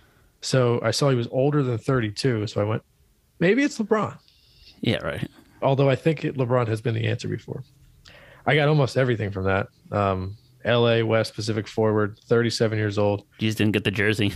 Yeah, the jersey was yellow, so it was 1 or 2 higher, and LeBron wears 6, so I know Carmelo wears 7, and also 2 inches shorter. Carmelo's 6 feet 7, so I got him. So a little bit easier this time around. At least it wasn't Nas Reed. We looked like we'd have to cut this whole segment out. Yeah, right. We'd be like, but first Pirtle, and with the NFL draft, and then we would just cut it out completely. Well, I went to the Pirtle part. It didn't never really happen, actually. I had a moment, but that was fun. Pirtle's always a fun game. All right, so NFL draft. Speaking of fun games, football's a fun game. Yeah. Georgia, 6, I believe, defensive players in the first round. Good for them. The first non-quarterback to go first overall since 2017. Who was the first pick in 2017? Pop quiz. That was the draft in Philly. Oh, that I do not know. Javion Clowney. It was Myles Garrett. Of course. I was way off. Jaguars, after like 3 months of everybody thinking they were going to take Aiden Hutchinson, like 3 days ago, it became Trayvon Walker was the favorite. Trayvon Walker is a little bit more upside, I think you could say, than Aiden Hutchinson, but Hutchinson is more ready now. The second this pick was made on the screen, it said the Lions are now on the clock. The pick is in because the Lions knew exactly who they wanted. They took Aiden Hutchinson second. Yeah. This could be two players that are going to be linked together, almost like a Goff and Wentz or KD, Odin. It could be one of those two things. Like one could be really great, the other one can stink it. Or Burrow and Herbert too. Yeah. And so coincidentally enough, the next 2 picks were also corners. So Derek Stingley from LSU goes to the Texans. LSU just churns out pros. Yeah. Them, Alabama, the teams like that. Ahmad Sauce Gardner. If you're Italian, it's Ahmad Gravy Gardner going to the Jets 4th overall. There you go. I broke you. Jets take Ahmad Gardner 4th overall, and then the hated New York Giants had I hate to say it, but the Giants had a great draft. Yeah. Kayvon Thibodeau goes 5th overall to the Giants. The Panthers took Ikem Ekwonu, the offensive tackle, and then the Giants took their next pick, Evan Neal, at 7. We're not going to go through every pick, but Falcons took the first receiver, Drake London, off the board. Seahawks took. That's a big move though for the Falcons. Yes, because they lost Julio Jones, Gage, Calvin Ridley due to gambling, and then somebody else. I think they lost. It was like a 1-2 punch with Julio Jones. Maybe it was Calvin Ridley. Who knows? Might have been Ridley. Well, they lost Taylor Gabriel a couple years ago too. That too. So what you call it? Drake London and Kyle Pitts, I believe. and Cordell Patterson and Mike Davis. They have something that looks like a core. Now, Who's their quarterback? We don't know who's going to throw him the ball. Yeah. Isn't it Mariota for now. Mariota. But I think they're going to end up taking one next year. So Gotcha. Okay. the Giants the Giants took Evan Neal, Drake London to the Falcons. Now the Seahawks were one of the teams we thought might take Malik Willis. They wind up taking offensive tackle Charles Cross, which the biggest problem every time we talked about Russell Wilson in Seattle was he was always running for his life because the offensive line was terrible. Taking a tackle, I think, is the right move there. You can get Willis probably in the second round. Yeah. And it protects your quarterback, Drew Lock or whoever it's going to be. Yeah. Mayfield, whoever. So the next 3 picks, and then we'll do the Eagles and a couple more, and we'll just kind of, hand pick some on the way out. So Garrett Wilson was the second receiver off the board, Ohio State, to the Jets, who had a phenomenal draft. The Saints traded up to 11 with the Commanders, and they took wide receiver Chris Olave from Ohio State. And then the Lions traded up with the Vikings to take Jameson Williams 12th. So 3 consecutive receivers. Williams was on Alabama. Remember, he got hurt in the championship game. Yes, I remember now. Those 3 guys, before he went to Bama, was with Ohio State. All 3 of those guys were the top 3 receivers on Ohio State 2 years ago. So congratulations to Ohio State for just churning out pros. Yeah, right. And then the Eagles traded up to 13. Now, do you think they traded up to 13 because they anticipated they were going to get Jameson Williams there until the Lions jumped over them? Yeah. Or do you think they actually traded up for Jordan Davis? No, I think they were going for a wideout. I think so too. And I wonder if the Corey Davis, I'm not Corey Davis, who the hell they get? AJ Brown move was also going to happen regardless of if they got Jameson Williams. Because you imagine if they came out of this draft with Jameson Williams, AJ Brown, and Devontae Smith as their top 3 receivers, what that would be like. And Goddard. Yeah. So the Ravens stay put at 14. They get Kyle Hamilton, probably the 3rd best player in the draft. I'm sorry. Give me a second. I just realized Jameis Williams, Devontae Smith, A.J. Brown, Goddard. You still have that fucking guy on offense. Don't say it. And then the other guy. And then the wideout turned tight end now. Oh, my God. Number 2 tight end, J.J. Arcega-Whiteside. Exactly. What a nasty lineup. I believe they held on to Boston Scott. They still have Miles Sanders. So, I mean, the offense, it's... We'll get to it later. But can the ball get down the field? It just dawned on me that the second tight end on the Eagles is J.J. Arcega-Whiteside. Well, if it's not going to be Richard Rodgers, it'll be him. Kyle Hamilton goes 14th. The Ravens, I thought this year, did a really good job of just letting the draft come to them. Yeah. In a way. And I think Hamilton is any defensive player that goes to the Ravens, dude, like it just becomes great. They know. Patrick Queen goes there 2 years ago. Great player. When they drafted CJ Mosley in 2011, just becomes a Pro Bowler. The Texans traded back with the Eagles. They took Kenyon Green, the tackle. We'll just go pick a handful here. So the Commanders with their tree, they got Jahan Dotson from Penn State, the wide receiver. That's good. Traylon Burks goes to the Titans. He's essentially what they got in return for A.J. Brown. So replace him with a younger version of himself. I like it. The first quarterback off the board goes to Steelers at, I believe, 20. Kenny Pickett. That's staying in Pittsburgh. Big move for Steelers because usually they turn out pretty good products out there. They do a good job there, too. They do a really good job of developing guys. The next pick, so the Chiefs traded up with New England and took Trent McDuffie, who was a cornerback. He gave up 0 touchdowns last year in coverage, and a lot of people like his fit in Kansas City. Low? Yeah. I think he went to a smaller – he might have been like a TCU guy or something. The Cowboys took Tyler Smith, which pissed off a lot of their fan base. Why? And then the pick after that was the Ravens getting center Tyler Linderbaum from Iowa, who I thought was the best interior lineman in the draft, and that's an amazing pick there. However, Lamar tweeted WTF right after that pick. So, something's at the door because the dogs are barking. I believe Amazon is here. But he tweeted WTF when that happened. That's not good. I believe the Ravens got that pick because they traded Hollywood Brown to the Cardinals, and that was the pick they got for him. So, and how about this? Yeah. So the hit percentage on positions, which is the percentage of guys who are drafted that sign a second contract with that team. Yeah. First round picks, centers since 2000, every single center drafted in the first round has signed a second contract with the team that drafted them. So 100% hit percentage on that. According to Louis Riddick and Greenberg last night. I love Louis Riddick. Linderbaum, by the way, his stock fell a little bit because he has like short arms apparently. And Booger McFarland had my favorite line of the night last night. Well, those short arms made him a number one freaking first round pick from Iowa, and he was handling guys in the Big Ten with no problem. So, Yeah. I mean, those short arms, I don't really care. I'd say they would pick it. They kept saying, "He got small hands." He threw the ball well with those small hands. I don't care how big they are. And watch him light up in the AFC North. Exactly. Then the next pick, the Jets traded with the Titans. They got Jermaine Johnson, the defensive end, who was a top 10 talent, and nobody can figure out why he fell. He was the ACC Defensive Player of the Year, had 12 sacks after transferring from Georgia to Florida State.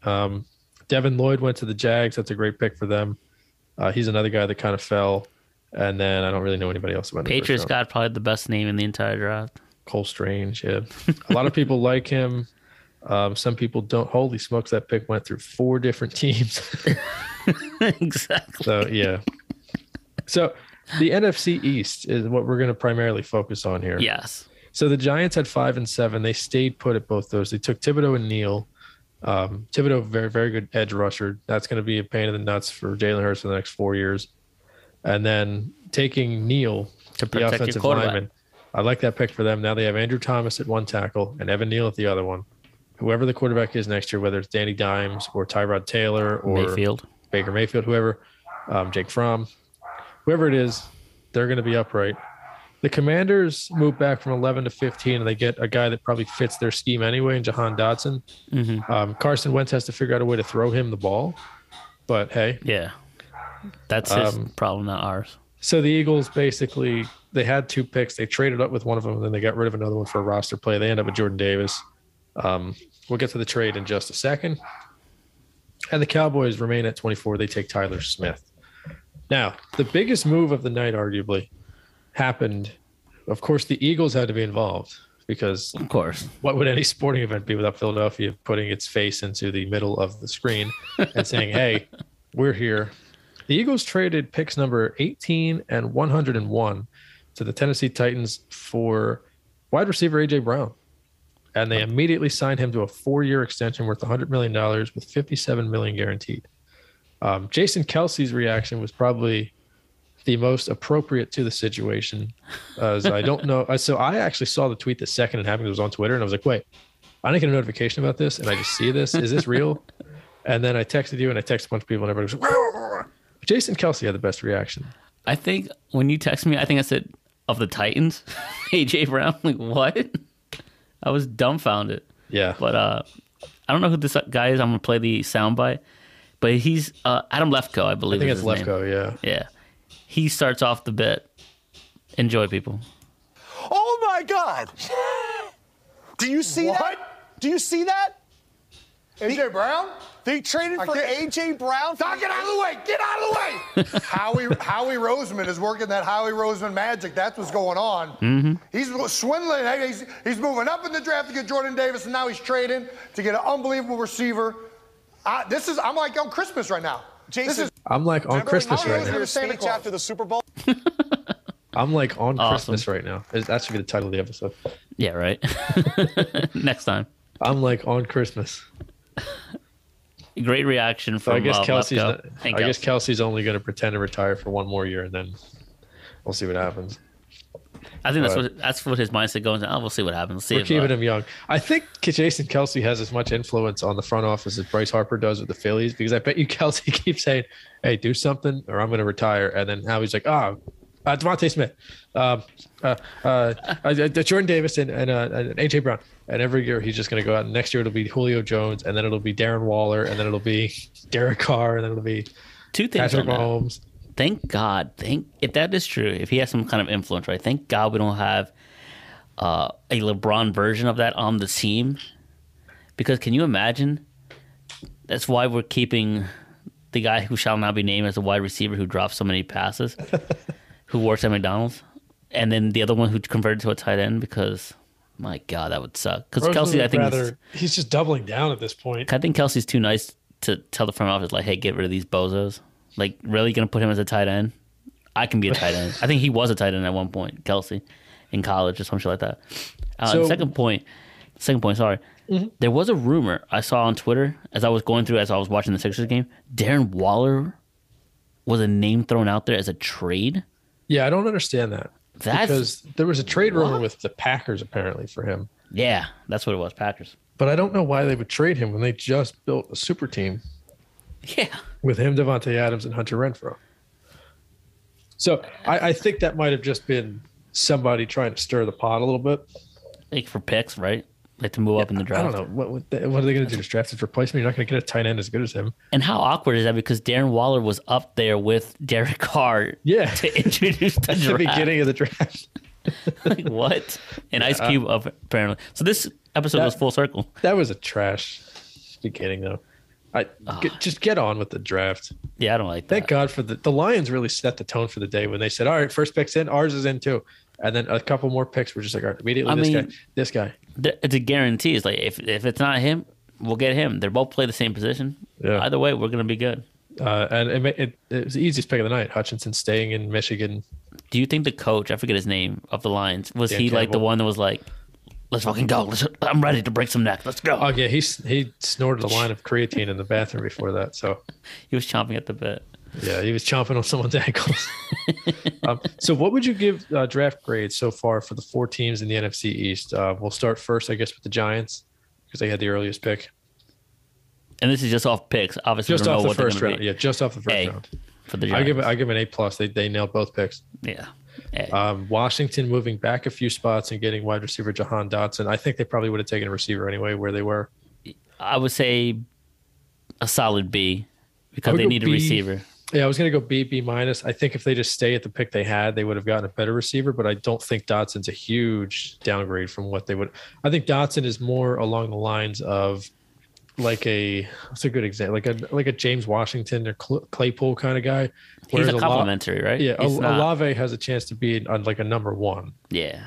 So I think that's definitely a downgrade, but they also have McLaurin in place. They have Curtis Samuel there. They have good players on that team. So they accrued assets. I'm going to give them like a B-. Cowboys. Riverboat run. Cowboys staying at 24 and just taking an offensive lineman. A C to C+ because you need to bolster that offensive line. We've seen it when they are at its best. Zeke looked unstoppable, and Dak Prescott is upright. Yeah, they should have considered Jermaine Johnson, but I think taking a lineman is not a bad idea. I'm going to go C. And then the Eagles. We'll go the pick, and then we'll go the night as a whole. So a pick just trading up from 15 to 13 to take Jordan Davis. What do you give him for that? B-. I'm going to go the same. I think he's a unique player, but I don't know if they would have needed to truly move up for him. I think they honestly were moving up to get Jameson Williams, and they didn't. So B-. And then the night as a whole, trading 15 for 13, and then trading 18 or whatever, and 103 or 101 for AJ Brown. I couldn't even do it better, but I echo what Jason Kelsey said. I'm going to give it B+, low B+. I'm at like 89, so I'm like B+, A- because they did have to commit $100 million to AJ Brown, but that's what they're never going to draft a player that good, so they may as well, invest early. They may as well get the player when he's already established. Would you rather have a lottery ticket or something that is already a proven commodity? And most times you want to go, and he's 24. It's not like he's like 30. It's not like they're trading for Devontae Adams. I thought he was much older, but hey. He's only going into, I think, like year 4. I think you said it best. You're older than him, so it's all good. Yeah, I thought he was like 26, 27. But he's built like a man, that's for sure. Now, one quick question. Yes. Would you rather have AJ Brown or DK Metcalf on this team? AJ Brown. Me too. All right. What do you think the Eagles are going to do? I love how we know exactly why, and we're not going to mention it. We just move on. It's exactly why. What do you think the Eagles' next move will be? I mean, if you don't go secondary, bro, and you stick with the offensive line or defensive line, I get it because aging players and contracts, but we've seen this team. This team needs help on defense historically. There are rumors that they are linked to Tyrann Mathieu, though. I would like that, but we've lived through the super team era where you had Vince Young and you had all these players and Amsawa, whatever his name is, and it didn't turn out well. Give me proven players, but are young like AJ Brown. Don't give me an aging Matthews who could be injury prone ish, But it would be great. Don't get me wrong. Him as an Eagle, Weapon X style, bring that back. Let's go. The guy I really wanted at the beginning of free agency this year was Marcus May from the Jets, and I think he went to the Saints. I would have rather have him. So secondary linebacker is still a position of need. I think they still probably need some offensive line help for down the line. Yeah. And I think they're going to probably sign an undrafted running back too.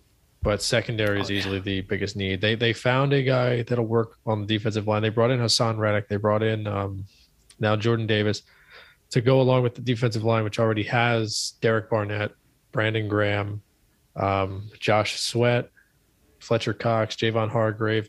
They have a decent little rotation working on the defensive line. Secondary and linebacker for sure. Now we're going to quickly play a game that you've appropriately named Ring the Bell or Wave the White Flag. So there was a joke on Twitter a few years ago. I'll appropriate this to the Flyers. And there was a thing called Fly or Die. And it was just something that people, every time the Flyers won, people would say, oh, they flied today. And then every time they lost, they go, oh, today's a die. So it's so we're waving the white flag last week. We're ringing the bell this week. The Phillies falling out of the spotlight and moving themselves into fourth place in the division. So, dude, 4-game winning streak. They swept the Rockies after losing 2 out of 3 to Colorado last week in Denver. First sweep of the year and only the second series victory of the year. They're 6-4 in the last 10. They're 4 games out. They're behind the Mets and the Marlins. They're ahead right now of, I believe, the Nats. Obviously, it's early, but your positional, maneuvering does. I'm sorry, your divisional maneuvering does matter. They play the Mets this weekend. They play the Rangers 2 games, and then they go. I'm sorry, they're at the Mets. They host the Rangers. They go back to New York. What are your takeaways and expectations? Well, now they go to New York this weekend. I think today or tomorrow. Yeah. They come home and host the Rangers, and then they host the Mets. They don't go back to New York. They host the Mets. Well, they play them again. Okay. Yeah, they play them again. What was the question?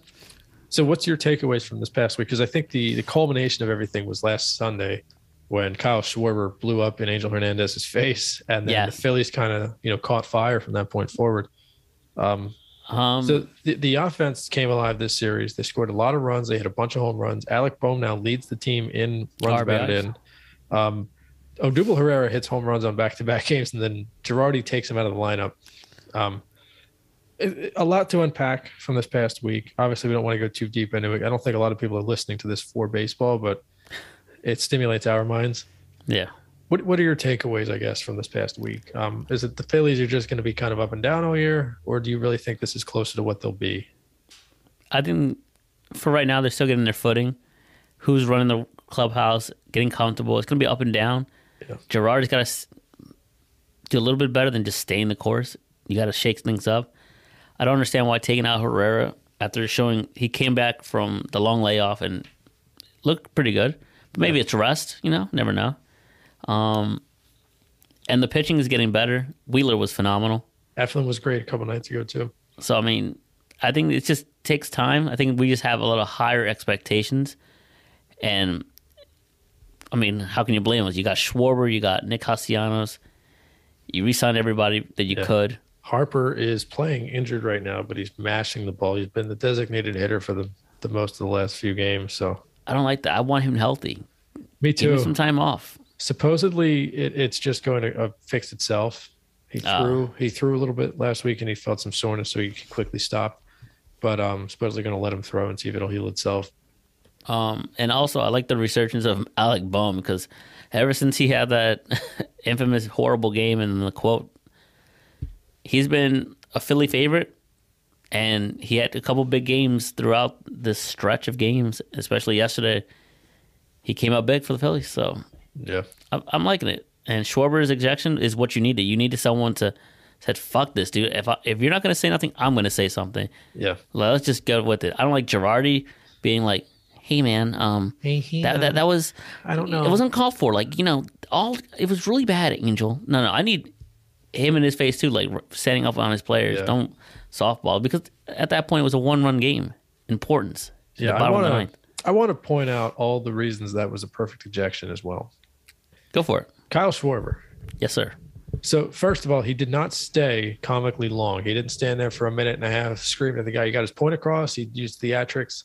Secondly, he threw his equipment away from the umpire. He threw his equipment. He threw his equipment beautifully. It bounced perfectly, and it did not hit Angel Hernandez, so he couldn't get suspended. Thirdly, you could see everything he was saying, so you could read his lips. And fourth, Joe Girardi came out and was just like, "Hey, it's I don't know about that, man," but he was pissed. Schwarber. It was everything you need. It was came like back. It was a minute. You could see he didn't leave the dugout after the ejection either. So he technically broke a rule there. I wouldn't be surprised if he got fined for it. I don't think he did, but he will eventually. Yeah. But he got his point across, and Angel Hernandez was brutal that night. Angel Hernandez had the biggest miss of the entire season that night. There was a pitch to Gene Segura that was in off the plate by 6 inches, and he called it a strike.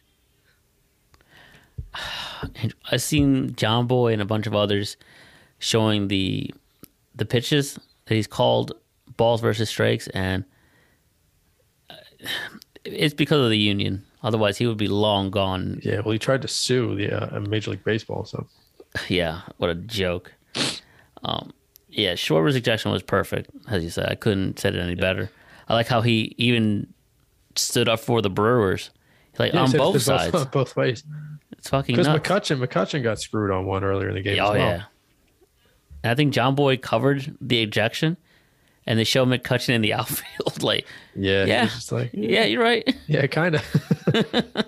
I'm gonna see if I can just find the Phillies schedule for the next week or so. The Phillies are actually in third in the division. They're ahead of Atlanta. Familiar territory there before they collapse. So they play the Mets tonight. Tomorrow, the Marlins in second. It's just shooketh. They've been good. So they got a 3-game set against the Mets, a wraparound series. They go Friday, Saturday, Sunday in New York. Tonight, I believe, is Nola. Yeah, so we got we got Aaron Nola and Tyler McGill. Game 2 is Kyle Gibson and Taijuan Walker, proudly representing my fantasy team. Sunday, Zach Eflin and Max Scherzer, the best pitcher on either team. What do you think? 2 out of 3, 1 out of 3, sweep. What do you think happens? 2 out of 3. I think they take 2 or 3. They come home. They get Texas on Tuesday and Wednesday.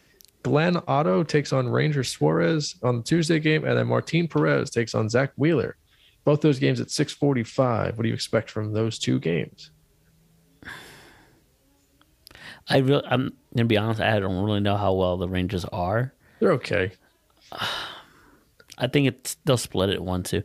Is that normal, though, for a series to be just 2 games? So the only time I've ever seen it is occasionally the Phillies will have like a 2-game set with the Yankees here and then immediately go to New York for 2 games, or vice versa with Boston. They'll have 2 games here and then 2 in Boston. It's not very often that you see a 2-game set. It's usually interleague, though. It's not like you're going to have the Mets come to town for 2 games. It's usually you play against like the Astros or something. That is Texas is 7 games under 500 for what it's worth. So, I mean, I could see it for like a makeup game, like if it was rained out or something. Sure, but I just felt it looked odd that I think that's actually here for 2 games. I think it's actually what the Rockies are doing. The Rockies, after they finished yesterday, are going to play 1 game with San Francisco to make up for one of the games they missed out at the beginning of the season. So, oh, really? Yeah. Then, so what do you think? 2 out of 2 split for the Mets for the Texas games? Oh yeah, split 1-1. All right, I think they win both, and then they got 4 against the Mets here. I'm gonna go 3-1 Mets. Yeah, I was just gonna say 1-3 Phillies, but yeah, 3-1 Mets. So I got Phillies winning 1, 2, 3, 4, 5, 6. I got the Phillies winning 6 out of 10. So yeah, same. Or 6 out of 9. I beg your pardon. No, yeah, 6 out of 9. I beg your pardon. So I think that'll ultimately be kind of what we see. As long as they win home series and then split road series, they're going to be a playoff team. I just need them to do well against the division, but we have them already going 1-3 in that second stint with the Mets. Because ultimately, when it comes down to division, it's basically the division, seeding and whatnot. But yeah, it's gonna be fun. I think it could be the NL East. If this stays put, could be a 4-man race, and that wild card is gonna look mighty interesting. It very well could. They can keep up. If the Marlins, and that was my early season pick, well above whatever their score was. I had them on the over. They're not failing me yet, and the Mets are looking phenomenal. I can see the Marlins probably falling off, the Atlanta getting hot, Phillies staying the course, and then the Mets collapsing and blaming the fans for their collapse. Probably, yeah, and they'll boo the fans. Are you ready for the 4-minute scramble? As we approach the final stretch, we are rounding third base, headed for home. The 4-minute scramble will be us getting the wave, and then the wins and losses are our head first dive into home plate. I'm ready, sir. Let me know when you're ready. Ready when you are. And go. Report by Shams, and I'm paraphrasing. Ben Simmons suffers so much stress that it flares up his back. That's why he missed Game 4. What do you make of this? His back hurts because he probably sits in an uncomfortable position when he plays his video games at home. He's got to invest in a better chair then. Yeah, I mean, Simo the Savage. He spends all that money on a sign. He should spend some money on a chair. And on clothes, too. Yeah. Who do you think is most to blame for the Nets sweep? Do you think it's Kyrie Irving, Kevin Durant, the bums on the team, Steve Nash, or the GM? I'm going to say Kyrie because, I mean, it's his choice for the vaccination, but yeah, you got to play better than that. Kevin Durant has done all he can. The jobbers, they're all gone by next year. And Steve Nash, you got to coach better or you get out-coached. GM, he's probably like a year away from getting removed. I'm going to go with the supporting cast. I thought each of Kyrie and KD had decent games. Singularly, they didn't really have, combo good games. Neither of them played well together. Yeah. It was like KD played well here, Kyrie, but they needed more from Bruce Brown. They needed more from Curry. Drummond was terrible in game 4.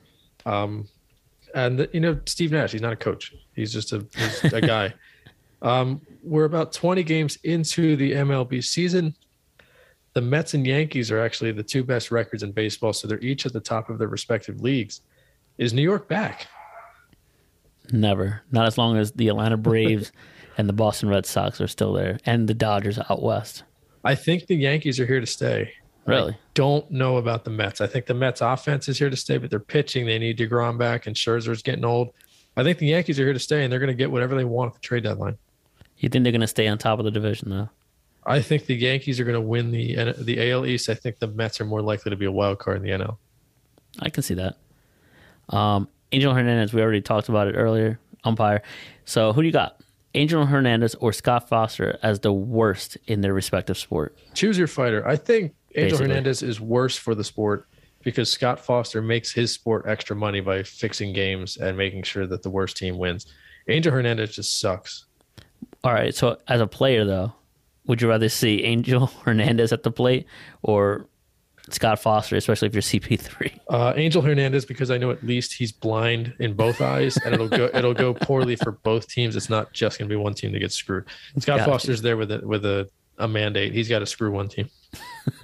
Or one player in CP3. So the Vegas Golden Knights eliminated playoff contention for their first time in franchise history. They made it in 2018, 19, 20, and 21, the first 4 years they existed. Is this the most improbable run for any team in the last 20 years? Oh, 1,000%. I don't think any team's ever done this, making the playoffs. The Marlins won a title the first couple of years, but Vegas was really one of the best teams in the league. They won it all in their very first year of inception. And if not for that division being so disgusting this year, they probably would have made it again. True. We have Bucks and Warriors in the finals, I believe. You have Bucks and Warriors, I think. Well, I know I have Warriors winning it all. You have Bucks. I think you have the Warriors. You might have had the Nets. I don't know. I think the Warriors will still get back.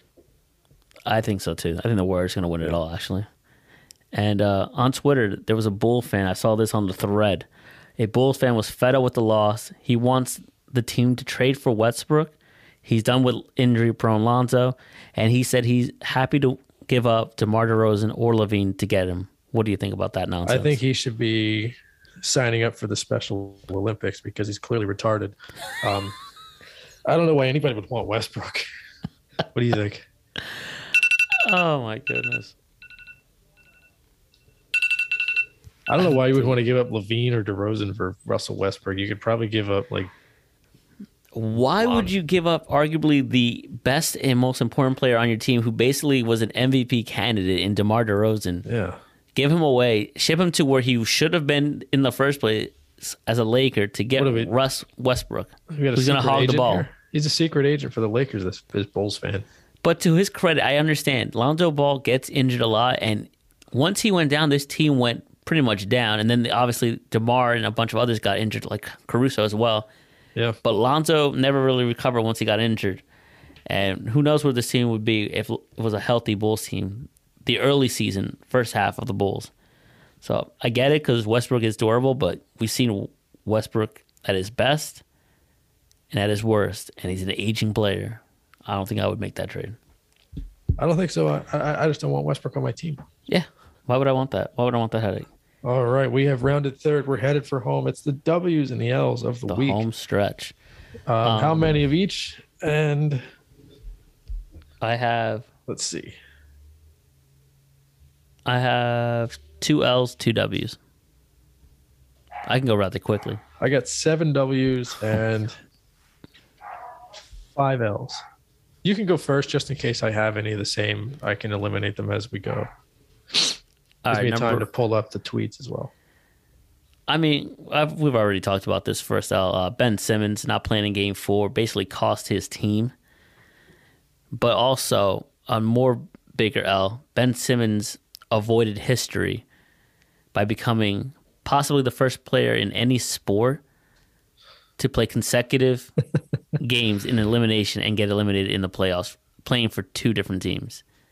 He would have, because his last game was against the Hawks as a Sixer, and his first game as a Net would have been against Boston, getting eliminated in epic fashion. He avoided history, so it takes an L for robbing us of that joyous moment. He played 0 games this year. And we said this when we had Richard DeGroat on. I was just thinking about that. And I think at one point we all said no. And then I think I changed my mind to say, yeah, I think he'll play a game. I said no early on. I think I said yes, and then I changed to no, and I think you guys did the opposite. I know we all at one point had one, and then we all had the other. Unbelievable that he managed to get paid and get 0 playing time. Filing grievance. Right. My second L, the 49ers not paying Deebo Samuels. Brother, he is arguably the reason why you got as far as you did to begin with. And if you don't think so, look back at Week 17. He was the reason why you beat the Rams on the road to get into the playoffs to begin with. So, and if anything, did you not see what happened in Green Bay? It was Deebo Samuel's show. So, 49ers for not paying him and possibly trading him to the Jets as well was rumored. So, taking L 49ers. Hopefully they pay that man wherever he goes. He's a true king. And he will. And he doesn't want to be a gadget player. And rightfully so. He can do it, but he's more than that. What team do you think he'll play on? Looks like the Jets really want him. So I'll say the Jets. If not, would it be great? I don't think Kyle Shanahan will sign off on it, but him signing with the Green Bay Packers. Yeah. But yeah, that's both my L's. All right. So my L's. In the first 3 games of the Warriors-Nuggets series, yeah, what was Nikola Jokic's plus minus? Minus 32. Triple it. Minus 91. I like how you take the glasses off. Oh, man. Second L. Pete Alonso, first baseman, New York Mets. Yes. First of all, I'm a big, strong guy. I can put somebody in the hospital. Shut the fuck up. He got into a scrum, so I understand that guys don't like getting, inside fastballs. Guys obviously don't like getting hit by pitches. We got to stop pretending that every hit by pitch is intentional, and you have to get mad about every single one of them. Pete Alonso got hit by a pitch, went down to first base. Benches cleared that game, and big, strong guy who could put anybody in the hospital got tackled by a guy whose name is Stubby Clapp, who is a coach for the Cardinals. So big, strong guy got tackled by a 50-year-old man. So please be quiet. My third L, bullpen guy for the Cardinals. I saw this. For this little fake scrum, benches cleared, I believe, twice. The first one, benches cleared, and it was just like exchanging pleasantries, like, hey, hold me back, fam. And bullpen guy jumped over the wall, climbed over the wall, has been waiting his entire life to, I don't even know who it was. It was just some reliever on the Cardinals, climbed over the wall instead of running through the door. Yeah, like everybody else did. Jog on the field like a pansy and not actually fight anybody. Number 4, Rudy Gobert got stung by a bee. Oh, my goodness. I can't believe that happened. Number 5, Shane Gostisbehere, former Flyer, He is 1 point away from having 80 points this season, and the Flyers, to get rid of him, traded 2 draft picks with him just to get rid of him. So the Flyers taking out on that one.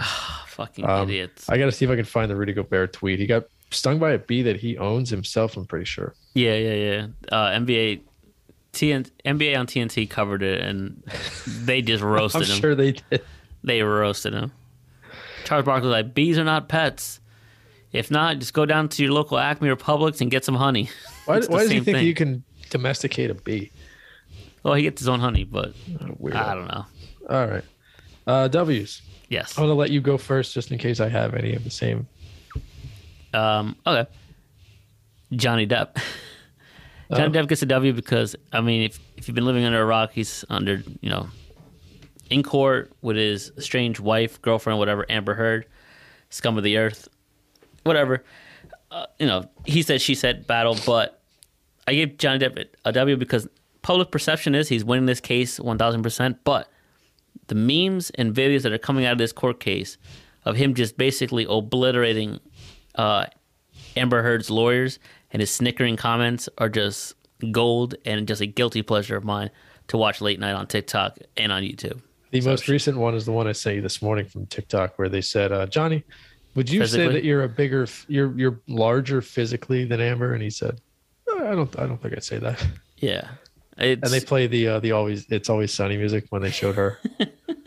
Well, she's like holding on like oh my god, how dare him? How dare he? And also when cancel him, the lawyer asks Johnny like, you say you gave yourself a mega pint? And he like, a mega pint? Really? Is that what we're going with it? It's comedy. It's sickening what's happening. Both their images are destroyed. I honestly don't know any movies Johnny Depp was in. I just know he's famous. Pirates of the Caribbean. No, I know one movie that Johnny Depp was in. Oh, Willy Wonka too. Oh, that's right. He was in the crappy remake. Yes. Yes. You know what? For that movie, he deserves to get sued. And then my second W, I saw this on the Twitter feed that we have. And Jonathan the Turtle. He turned 190 years old this year. He was born in 1832, for those who want to do the math.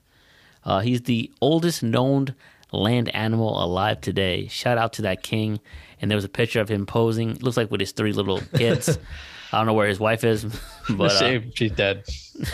Either that or she's working. He's a stay-at-home dad at 190. So, shout out to him wherever he's at. Oh, I didn't even see the little turtles next to him. Yeah, that's the first thing I saw. I'm like, how's this man at 190 years old with 3 little turtles? That's adorable. Unless they age forever.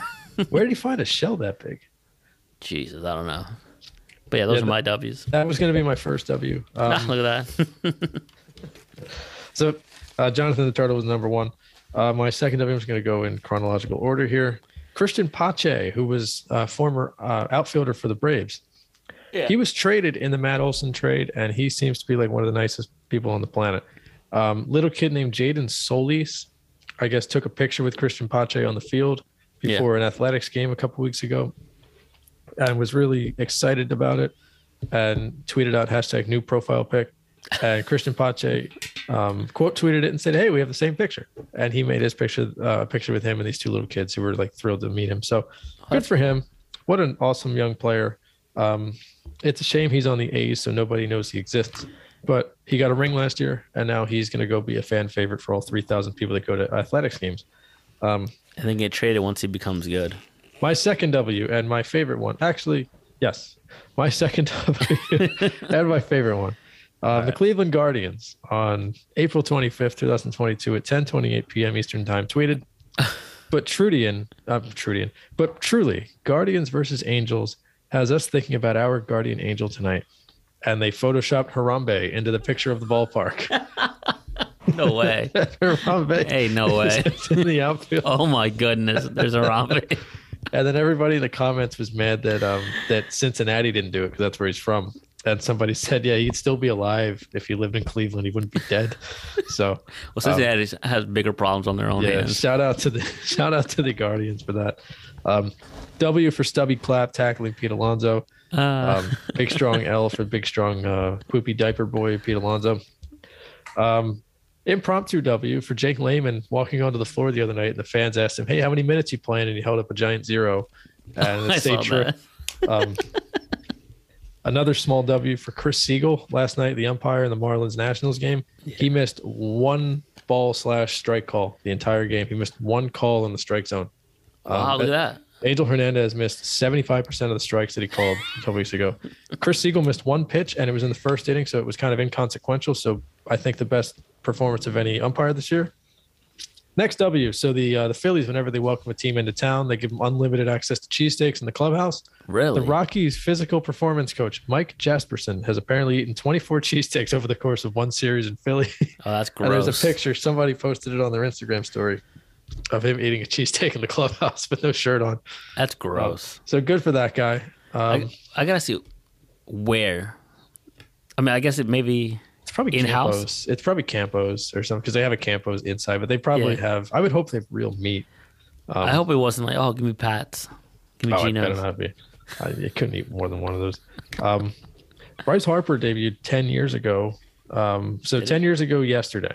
Okay. He's one of 8 players ever with 250 home runs, 100 stolen bases, 750 walks by his 10-year anniversary in the major leagues. The other 7 players, now listen to this list: Mickey Mantle, Mike Schmidt, Barry Bonds, Jeff Bagwell, Chipper Jones, Mike Trout, Paul Goldschmidt. So elite territory. Hall of Fame Bryce Harper. Territory. Next W, and I believe my last one, is so before every baseball game, the 2 dugouts will send out either a coach or the manager will come out and exchange lineup cards with the opposing team. For the first time as major leaguers, Wilson and William Contreras faced each other. William Contreras is the catcher for the Braves. Wilson Contreras is the catcher for the Cubs. Brian Snitker and David Ross sent them out to home plate last night to exchange lineup cards, and they hugged it out, which was kind of cool. Are they siblings? Yeah, they're brothers. Oh, that's awesome. Yeah, very cool. I thought it was like, guys with the same last name. We had one other umpire last night with only one missed call. Quinn Wolcott did the Chicago-Atlanta game, the one we just talked about. He missed one call, and it was in the 5th inning. And Atlanta won 5-1, so that was completely inconsequential. So umpires are doing a complete 180 the last week or so. Do you think these 2 umpires beat themselves up when they realized, oh, that was a bad call?